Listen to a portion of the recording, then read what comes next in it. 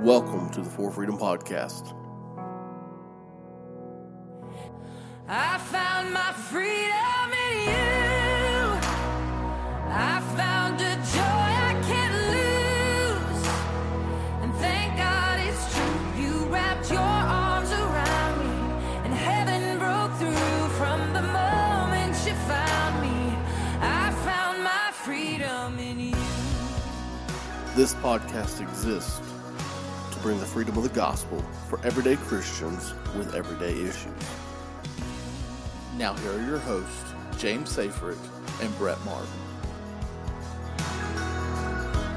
Welcome back to the For Freedom Podcast. What a great time to be a part of the family of God. And we're so glad that you're a part of the family of the For Freedom Ministries. And we are here to expose legalism and give hope and help through the gospel through Galatians 6:1. And so for freedom, Christ has set us free. And we are excited to have you here with us and a part of what we've got going on. We are in our in the church series and excited about going through this. Man, Brett, we've had some good feedback from our last week episode, and looking forward to this week and also next week with an interview. And man, great interviews coming up, and so excited about what we've got in the future. But Brett, we are in the middle of in the middle of, man, time is flying by, in the end of January, and I don't know how the weather is where you're at, but we had 14-degree weather last week, 2 weeks ago, and we had 70-degree weather at the end of last week, and then today, this morning, I get up and it's 14 degrees again. So as you can hear from me, I'm congested. Weather's changing. Allergies are coming back. My body doesn't know what's going on, whether it's spring or if it's summer. But man, it's been crazy. How are you guys doing? Are y'all staying healthy? Are y'all staying good in y'all's end? Well, I tell you what, this you're right about the weather. It's just going back and forth. It's just killer on the allergies. It's killer on the sinuses. Like a few weeks ago, I got over strep. And then as soon as I got over strep, I got into the little virus that affected my inner ear. And then now I've got sinus issues. And on top of all that, January's coming to a close. Right. But another thing that's affecting me is my New Year's resolutions, which so far I have been faithful to. I have been going to the gym every day, lifting heavy weight to failure, really putting in the work there. Intermittent fasting, stop eating at 3, and when I do eat, it's salad. Just try my best to get in shape, get healthy. Got a lot of stuff I want to do, and if I want to put more mileage on this body, it's got to get right. Right. But I have just had a time trying to adjust. I've had some headaches and whatnot. Of course, that's going to happen when you change your whole routine. Your body's got to get used to a new way of living, to get used to eating healthy and all that bad stuff that you used to eat. And so we're working through that. And then, like you said about the weather, it's 30 degrees one day, and then the next week right now it's in the 60s, and another week we're supposed to have another freeze come through, and just that temperature changing back and forth is just really heck on our bodies and stuff. And so it is taking some getting used to. Yeah, I've if you've watched our live stream at all, which I'm sure most of us haven't, our music lady hasn't been there, and so I've been leading music and preaching. And this last week with congestion, man, I got to the end, and I legitimately was like whispering almost. It felt like, because I didn't have a voice left. Voice was blown out. I know my wife shared on Facebook. I play the bass and I enjoy it. It's a hobby of mine. I've played it since I was a teenager. And so I don't go out and tell everyone I play the bass, but I thought, this week, because I've been playing a little bit at the church, just giving some extra sound there. I thought, I'm going to play and lead at the same time. I'm a huge Mark Shermill Quartet fan. And I've been a fan of Mark Shermill my whole life. And so getting up there and having the bass and leading and singing, it was just great. And my wife snapped a picture of it and put it on Facebook. I'm like, what are you doing? But it was great, man. It was fun to have. It was fun to be in church, man. I just love when you can go to church, have a good time, and be around people that love Jesus love each other, and it's just such a good atmosphere to be in. And Yeah, we had some visitors Sunday, and just had a great day and a great time, and love nothing more than being in church. yeah, yeah. Outside of that, before we get started, Super Bowl's coming up. We've got the Chiefs and the 49ers. And so we've got the Red Bowl, all about the old Montana's teams playing against each other again. You got a prediction for that? Man, I don't know. I think the winner of the Super Bowl is going to be Taylor Swift. Like, I know you're a Swiftie. Oh, big And time. so, Yeah. you're You looking need to calm forward to down. that. So, but I don't know. I mean, who I really wanted? I wanted the Lions to go. Oh, I did too. I wanted it so bad. Lions to be there. And up until halftime, man, I thought they had a shot. Man, that was a rough watch there, that second half. I was watching video of that game, and as the Lions fans were walking up, leaving the stadium, the 49ers fans felt so bad for them that they were patting them on the back, and they were being nice to them, and they weren't getting in their face, because even the 49ers fans like, man, this is bad for them. But that's what I wanted. I wanted Chiefs and the Lions, but Taylor Swift aside, I think the Chiefs might win. Yeah. So I think the 49ers are going to win. Okay. I think they're playing really good football, even though they had a horrible first half. There's something special going on at the 49ers right now. So I'm going 49ers. Something about the Lions. We'll share this. I know this has nothing to do with our podcast, and you can skip forward 2 minutes if you want to. But the last time the Detroit Lions won a playoff game on the road was in 1957. Ooh. Okay. And in 1957, they played the San Francisco 49ers. Ooh. The Lions trailed 24-7 at the half.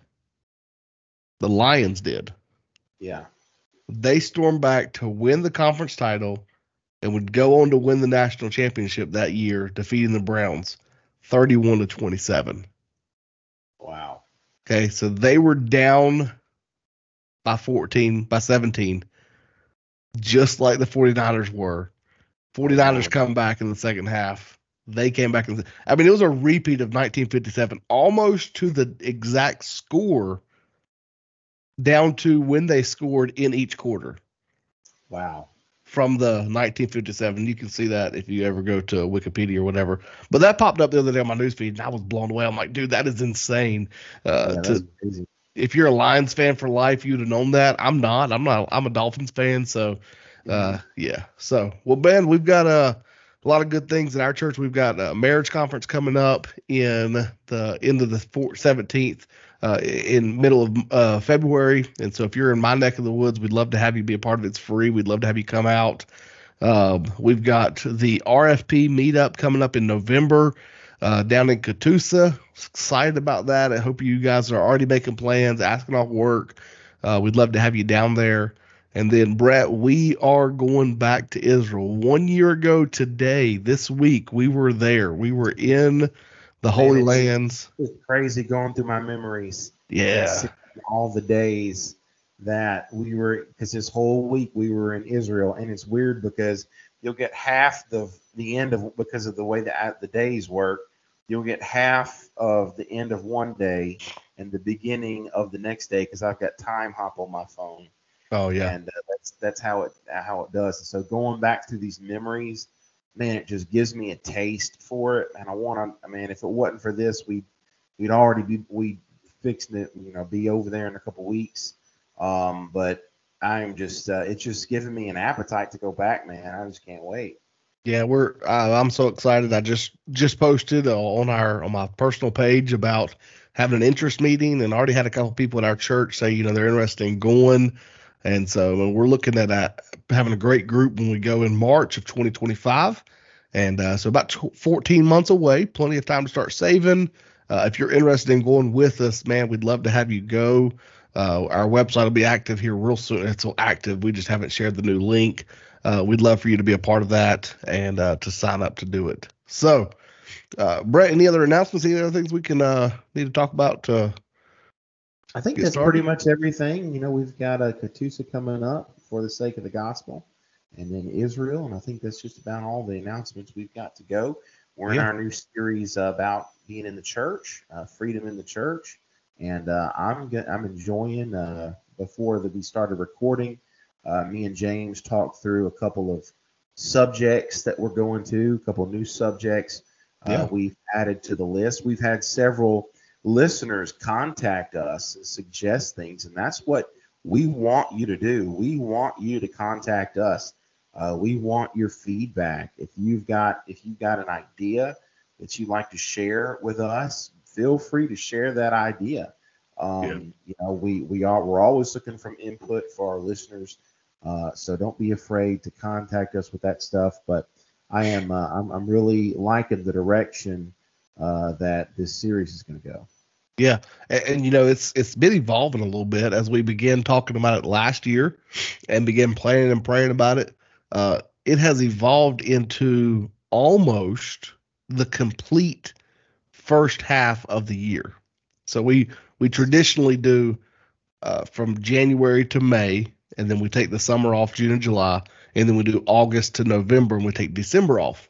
And so right now, Brett, as I'm looking at the schedule, we have everything lined out, and except all of the weeks of May. So 4 weeks, we've got everything lined out except 4 weeks. So if there's 4 topics that you are thinking about that you'd like for us to do, let us know. We'll research them. We'll go through it. And man, we'd love to have 4 more topics or 2 more topics with some interviews to fill out this entire calendar year and just go through things in the church. We're going to be talking about music, dress, translations, Bible versions, preaching styles, outreach, COVID. We're going to talk about COVID in the church, parachurch ministries, service and structure, just some great things that we're looking at. And so if you want to be a part of that, let us know, help us out, and we'd love to continue on with that. And so with that being said, Brett, let's jump into today's topic, freedom in the church, talking about abuse. What is abuse? How does abuse hurt us? How does abuse in the church look like and work with? One verse that has stood out to my mind as I've been studying through this, Romans chapter 8, verses 35 through 39. Such a great verse, great passage of scripture. Yeah, I'm going to read it. It says, "Who will separate us from the love of Christ? Will tribulation, will distress, persecution, famine, nakedness, peril, sword, as it is written, for your sake, we are killed all the day long. We are accounted as sheep for the slaughter. Yet none of these things we are more than conquerors through him that loved us. For I'm persuaded that neither death, nor life, nor angels, nor principalities, nor powers, nor things present, nor things to come, nor height, nor depth, nor any other creature shall be able to separate you from the love of God, which is in Christ Jesus our Lord." When we think about abuse, one writer says that this is Satan's silent assassin. This is what Satan wants to do to destroy our mentality. He wants to destroy us physically, emotionally, spiritually, verbally, sometimes through abuse. Satan has his different weapons, his different daggers. It looks different in every single person, but all of a sudden abuse comes in. Abuse begins to work in our lives, work in other people's lives, and there is a real victim here.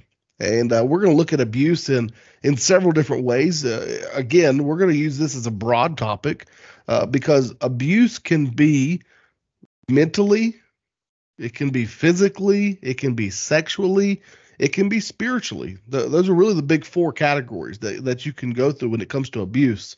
And so instead of us addressing each one of those 4 categories, our goal today is to sort of talk through what abuse is, and then how we can work through abuse, how we can work through if we have been abused, or if we know someone in the church that has been abused, and how that looks in our life. And so, Brett, what are some of your opening thoughts as we begin to go through the thought of abuse.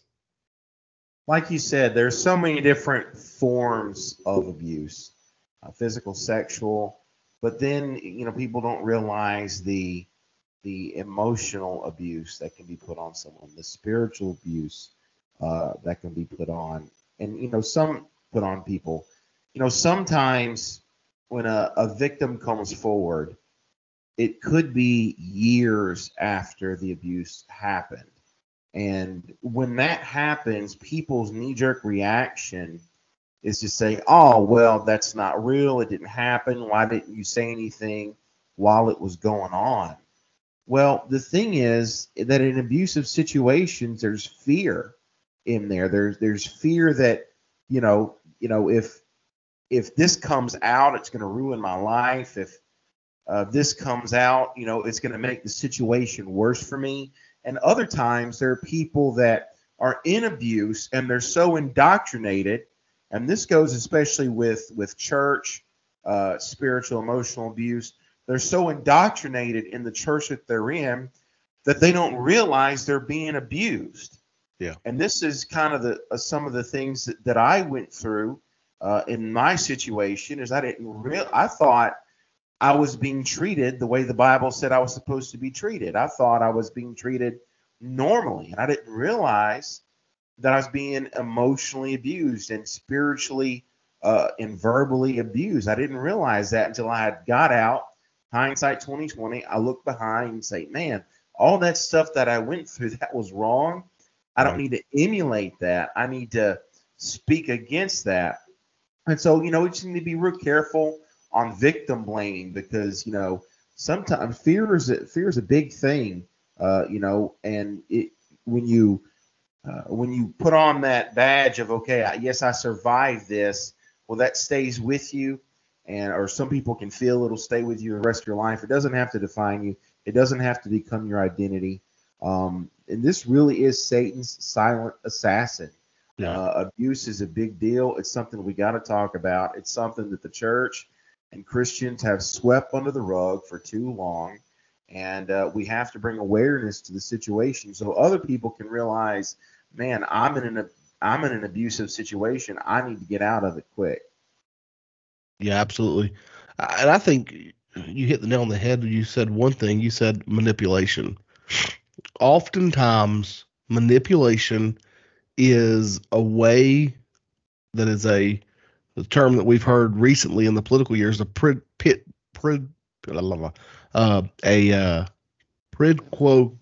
quo. Right. Yeah, where this for that. You do this and you'll get that. And all that is manipulation. Is, I'm going to give you this, and in order for me to give you this, I'm going to need this in return.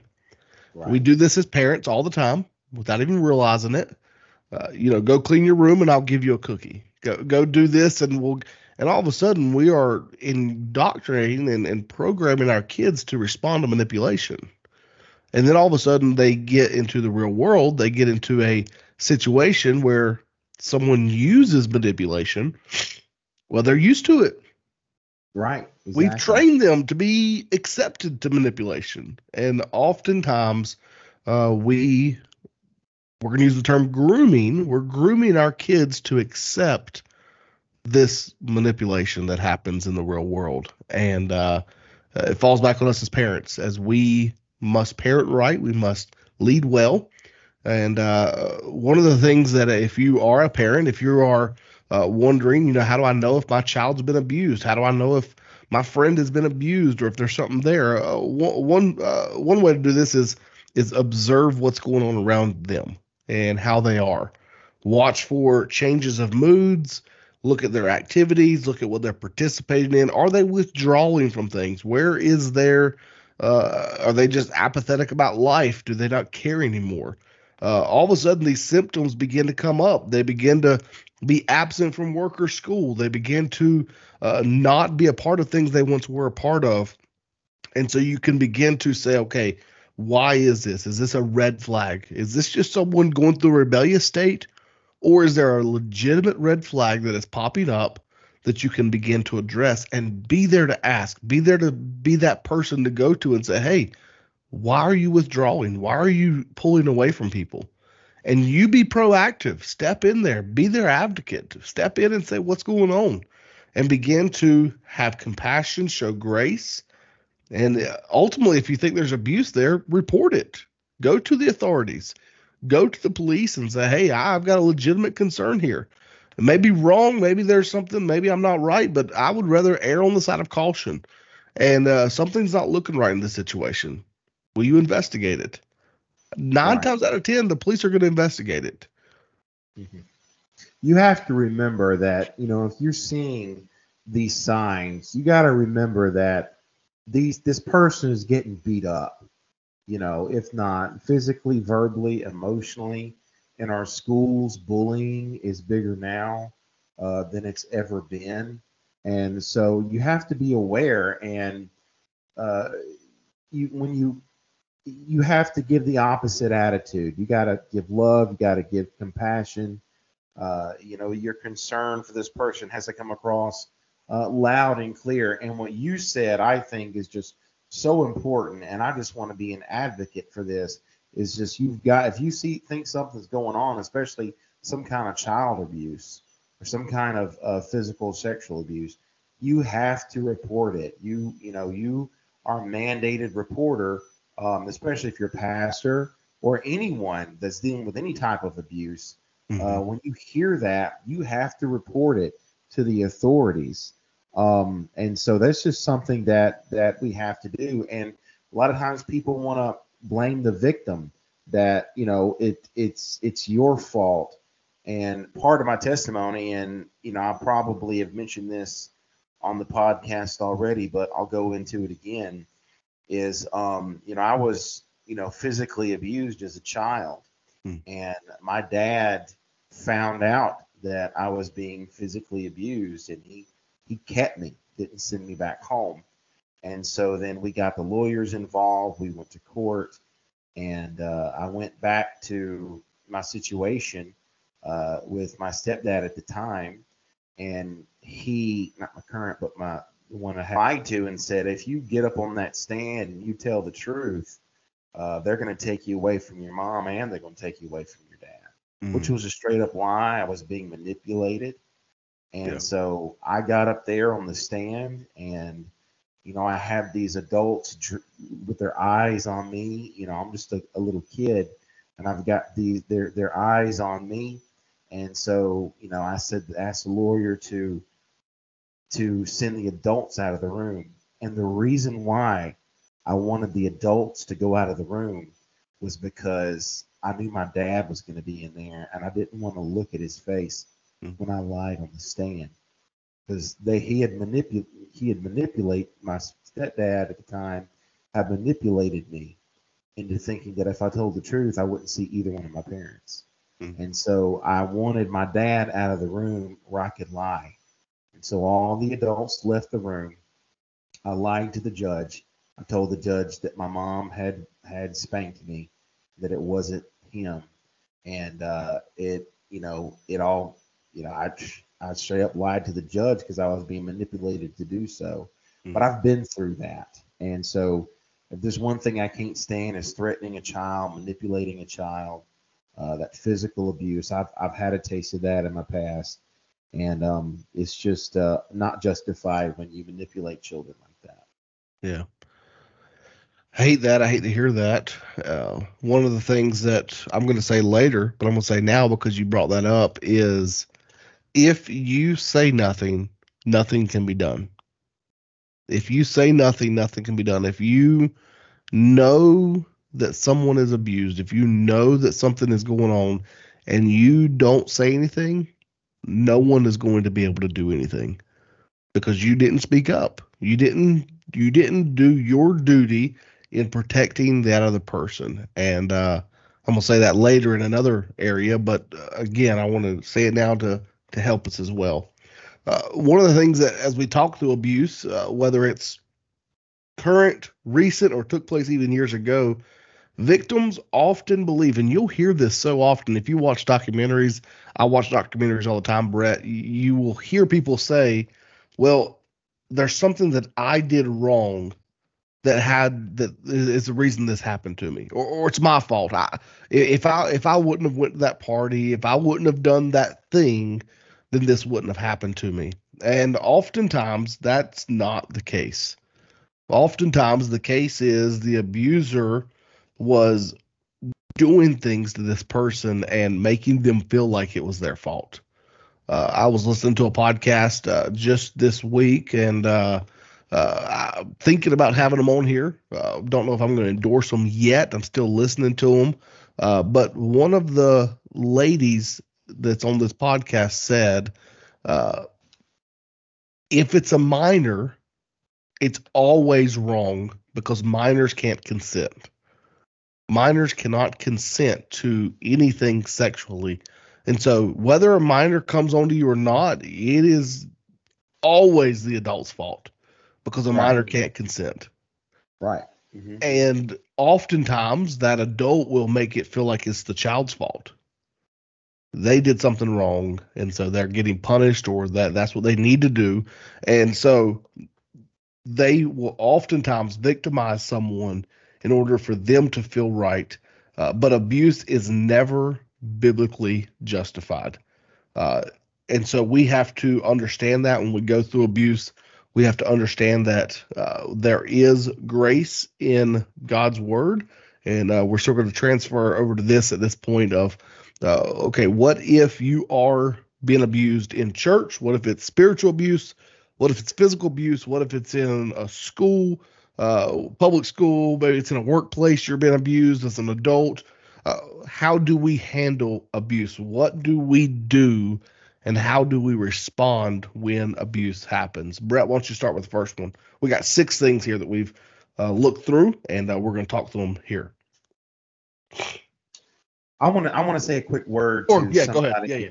I want that to somebody who may be going through abuse right now and just kind of feel like there's no hope.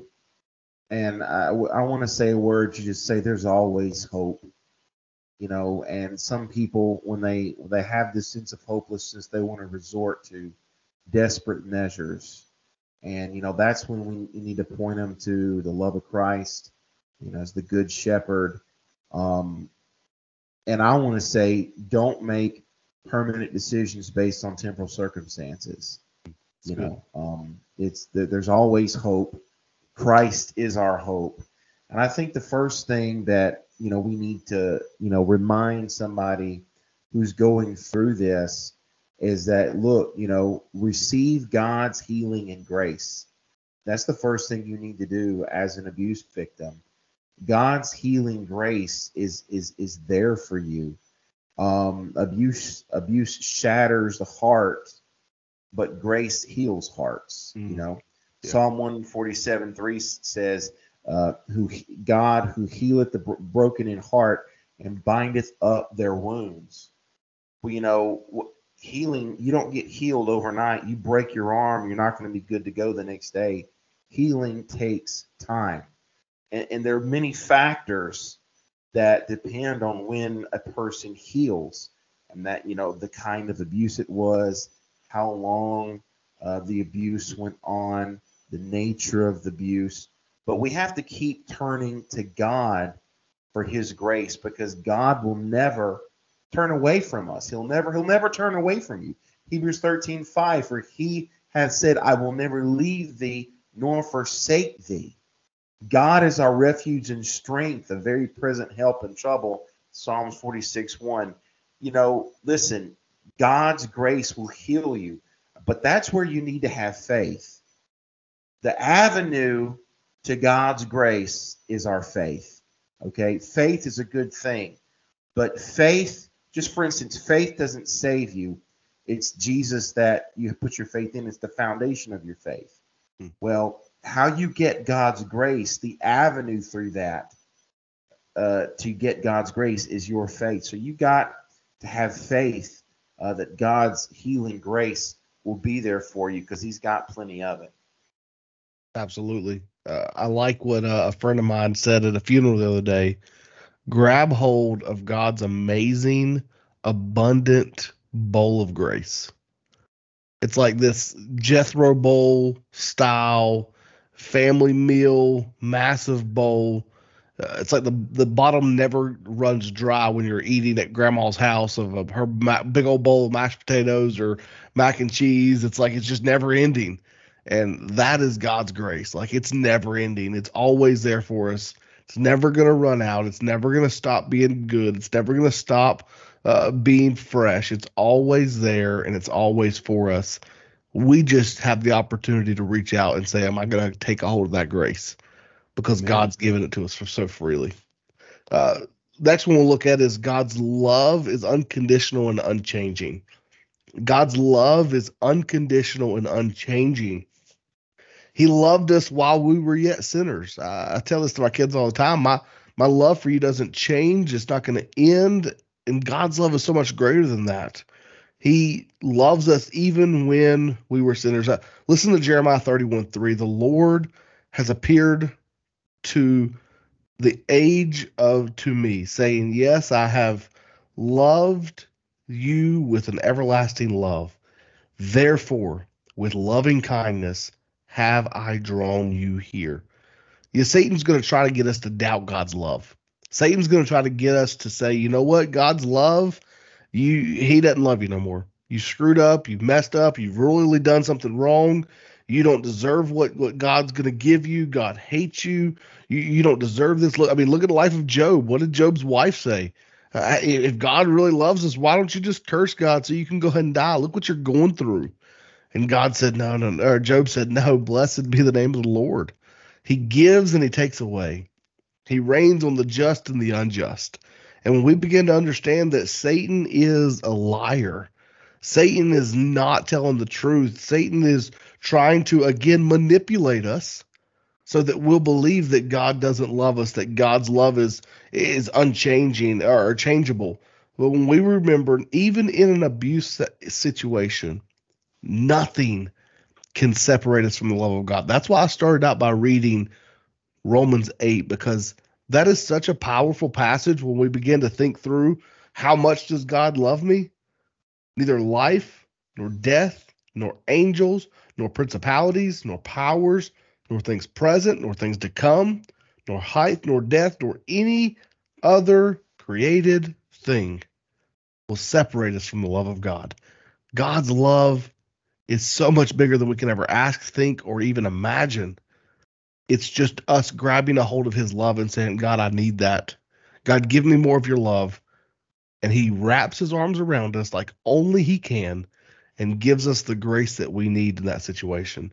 So remember, as Brett said, understand that God gives healing grace, but he also loves us unconditionally. He doesn't need us to change because he's not changing. And so God comes and he loves us and he cares for us as a father loves his child.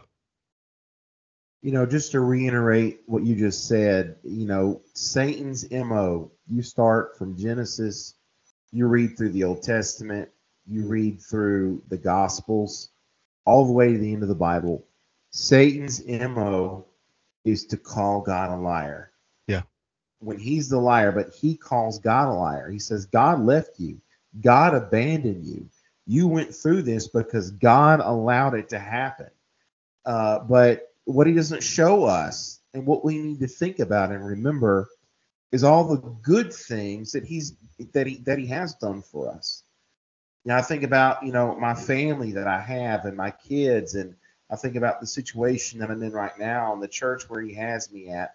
And these are all good things that God has given us. But on even going further than that, he has done something good for you because he died for you. He gave his son. Jesus shed his blood. He died on a cross. He rose again. We have salvation for eternity in heaven. We have all the fruits of the Spirit: love, joy, peace, gentleness, kindness, meekness, all of these things that we have access to. So these are all good things that God has done for us. So never think that, where is God? He hasn't done anything for me. He has. Mm-hmm. He's done all these things for us because he loves us. Right. Now, another thing, go ahead. No, yeah, go ahead. Another thing that we want to mention, another help here in the situation, is do not remain in a place of danger. You know, if there's a current physical situation or sexual abuse situation that you're going through right now, you really need to remove yourself from that situation. And what can sometimes keep us in these situations is guilt, and things such as that. If you're aware of abuse happening, especially to a minor, you have to report it. We've already mentioned that. Even abuse, towards you that took place in the past, you may spare other victims by reporting the abuse to someone who can prosecute. Like you said, like you said earlier, if you say nothing, nothing can be done. And listen, I know I'm a pastor and I preach the Bible, and I know our stand on divorce. Now there are biblical exceptions for divorce. I understand that, but I'm talking specifically, but probably abuse situation between. Never advise somebody to stay in an abusive situation ever. I will never advise that. I'll never say, "Oh well, he's your husband, so you need to stay there and you need to pray for him." And if there's a physically abusive, any kind, not just physically, but any kind of abusive situation, I'm never going to advise somebody to stay in that situation. I'm going to say, look, we'll figure it out later. You need to remove yourself from the situation. Then we'll reassess and go from there. We'll look at the Word of God and we'll figure it out. But me personally, I'm never going to advise somebody to stay in an abusive situation. Absolutely. And one of the things, and you hit on it just for a second there, I want to hit before I go to the next point, is when we report an abuse, whether it was 5 minutes ago or whether it was 50 years ago, the likelihood, and I'm sure I could find the statistic for it, I've heard it somewhere, the likelihood of an abuser only having one victim is so small. When we report something and we say, you know what, this person at work abused me 50 years ago, I just want to tell the police that, okay, it's on the police's radar. They're going to start looking into it, and all of a sudden, they're going to begin to look into it, or someone else now who maybe they abused 5 minutes ago begins to have comfort moving forward. Now there's a pattern, there's a track record. We can begin to put the pieces together of how many actual victims there are.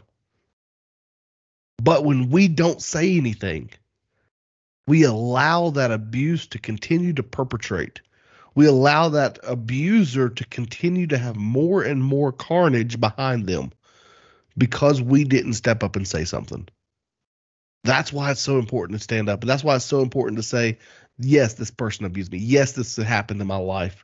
And don't be afraid of the pushback or the blowback, because you are going to help someone else out by you coming forward. And so that's why it's important to come forward. The next thing, oftentimes, Brett, we're going to want to take matters into our own hands. Okay, we're going to want to say, I want to get justice. But biblically, we must trust God to bring justice. One of the most horrific things that we can do is have abusive injustice. And Satan's going to say, well, if you go to the authority, they're not going to believe you anyways. Again, Satan's a liar. He's going to try to get you not to go to turn this person in. He loves lies. He's going to tell lies all the time.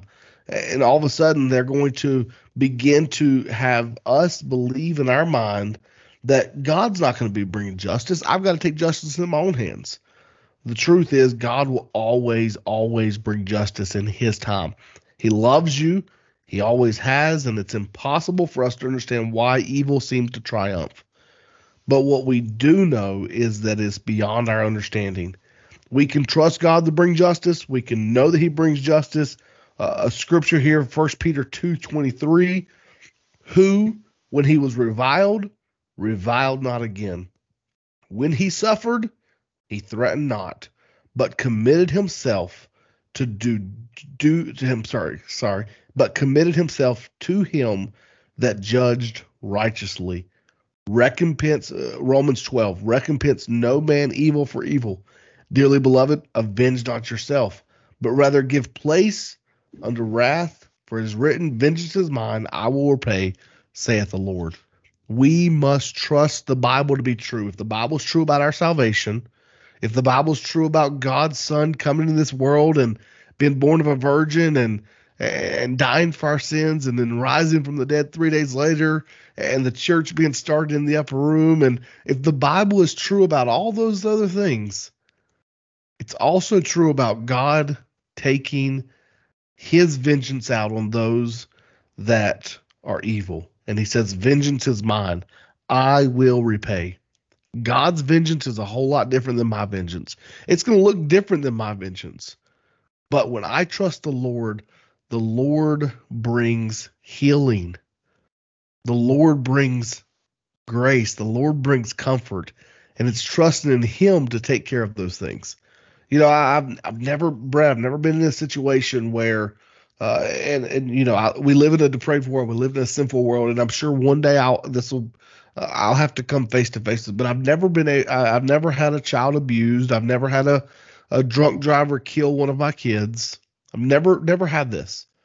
But I think one of the beautiful pictures of grace and mercy that's shown is that mother whose son was killed by a drunk driver.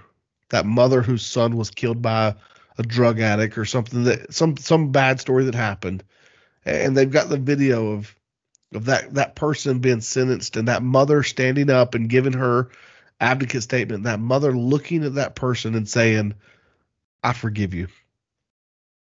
You took the greatest thing from me, and I forgive you because the Lord forgave me of my sins, and I care about who you are."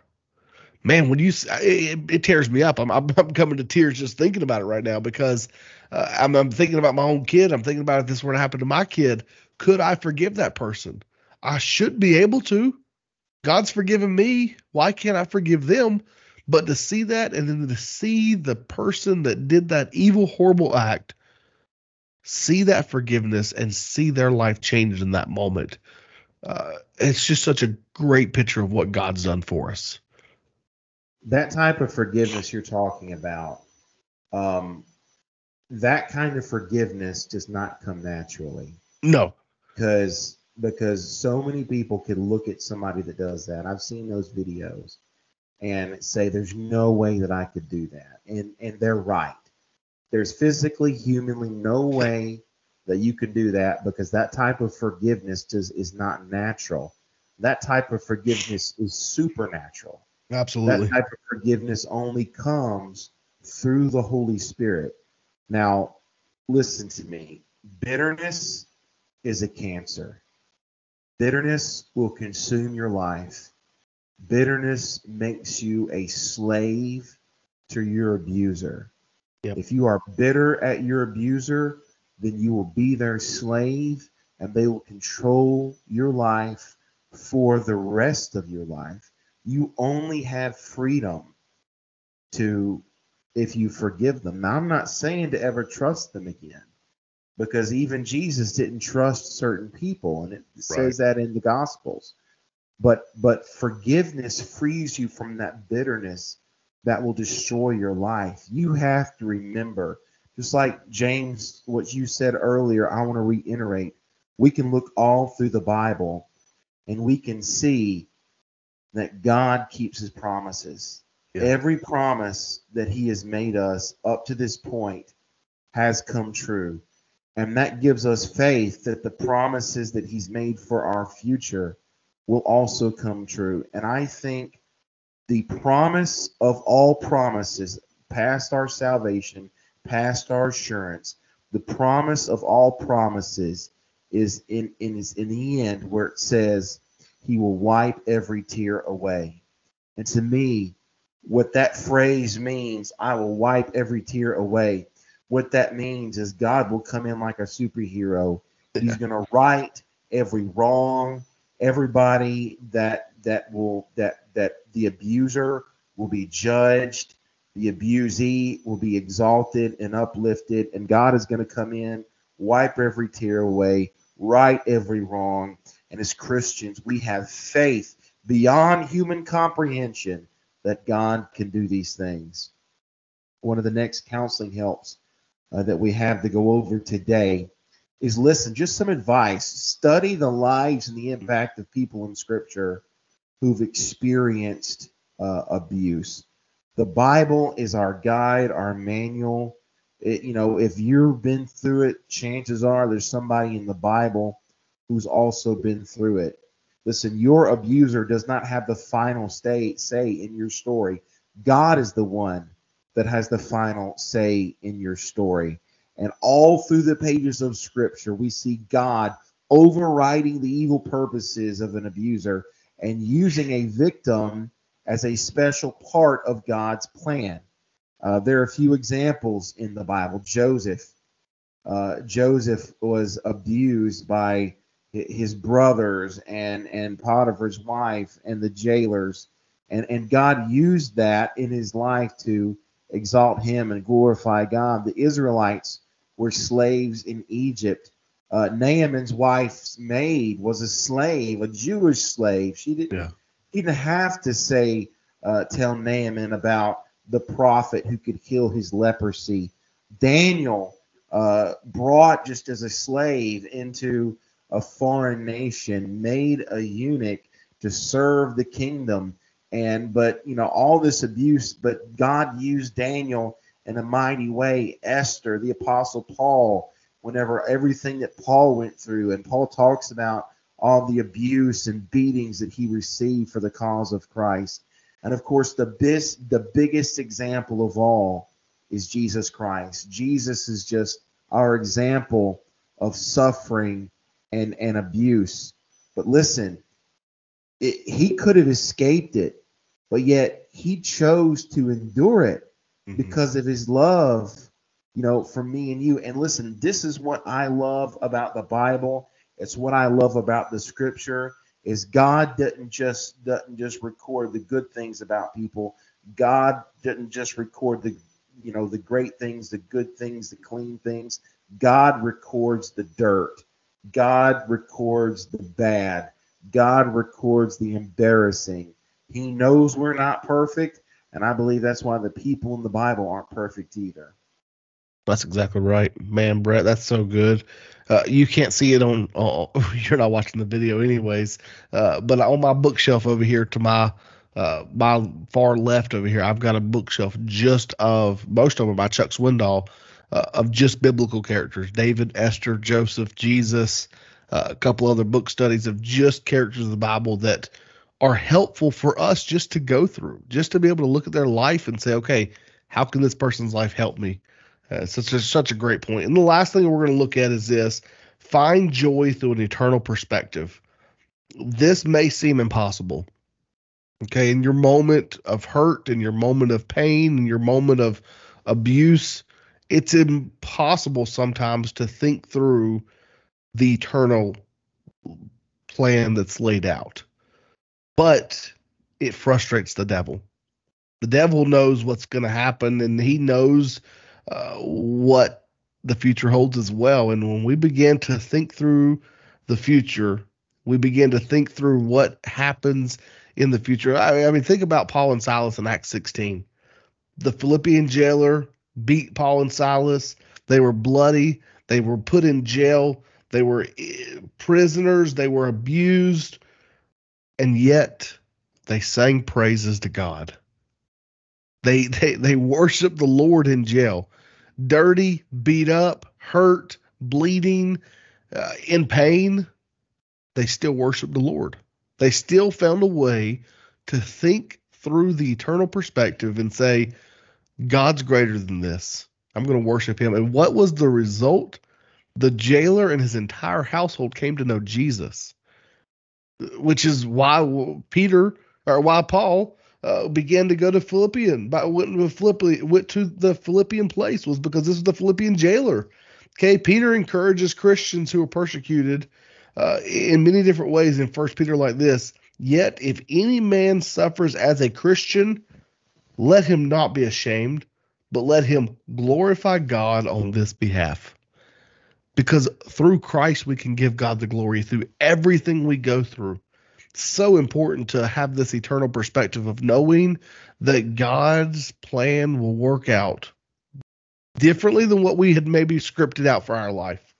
Okay, the abused are going to suffer. The The abuse you have suffered may not be directly related to the persecution for the sake of the gospel, but it enables us to endure suffering in a massive, massive way. I want to read one last passage of scripture, 2 Corinthians 4, and just sort of encourage us with this.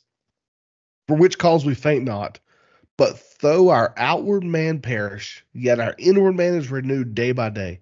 For our light affliction, which is but just for a moment, worketh for us a far more exceeding and eternal weight of glory, while we look not at the things which we have seen, but at the things which are not seen. For the things which are seen are temporal, but the things which are not seen are eternal.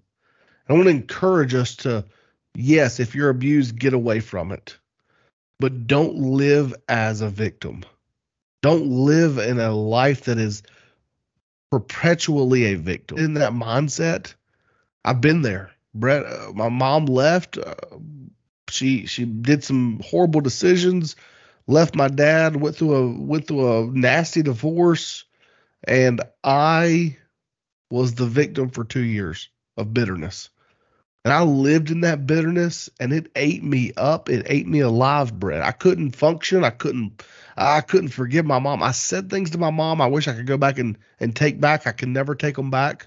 I'm sure she's forgot that I ever even said them, but I'll never forget that I said those things to my mom, because I lived as the person that was the victim of a divorced family. And I lived in it, and I embraced it, and I said, this is my life now. And oftentimes, until God's help, God's working through scripture and understanding what bitterness is in my life, that's when I began to see healing and forgiveness, because I was able to work through scripture, through help of other people, working through not just focusing on the here and now, but focusing on the eternal and focusing on what God has done for us. And when we can get that in our grand scheme of things, we begin to see God's glory work in our lives. We begin to see that God is gracious and merciful to us, even in our deepest place. And God has a way of healing for us. We don't have to stay and live where we're at. We have a step forward of healing that Christ can offer. Amen. Amen. Such a good word.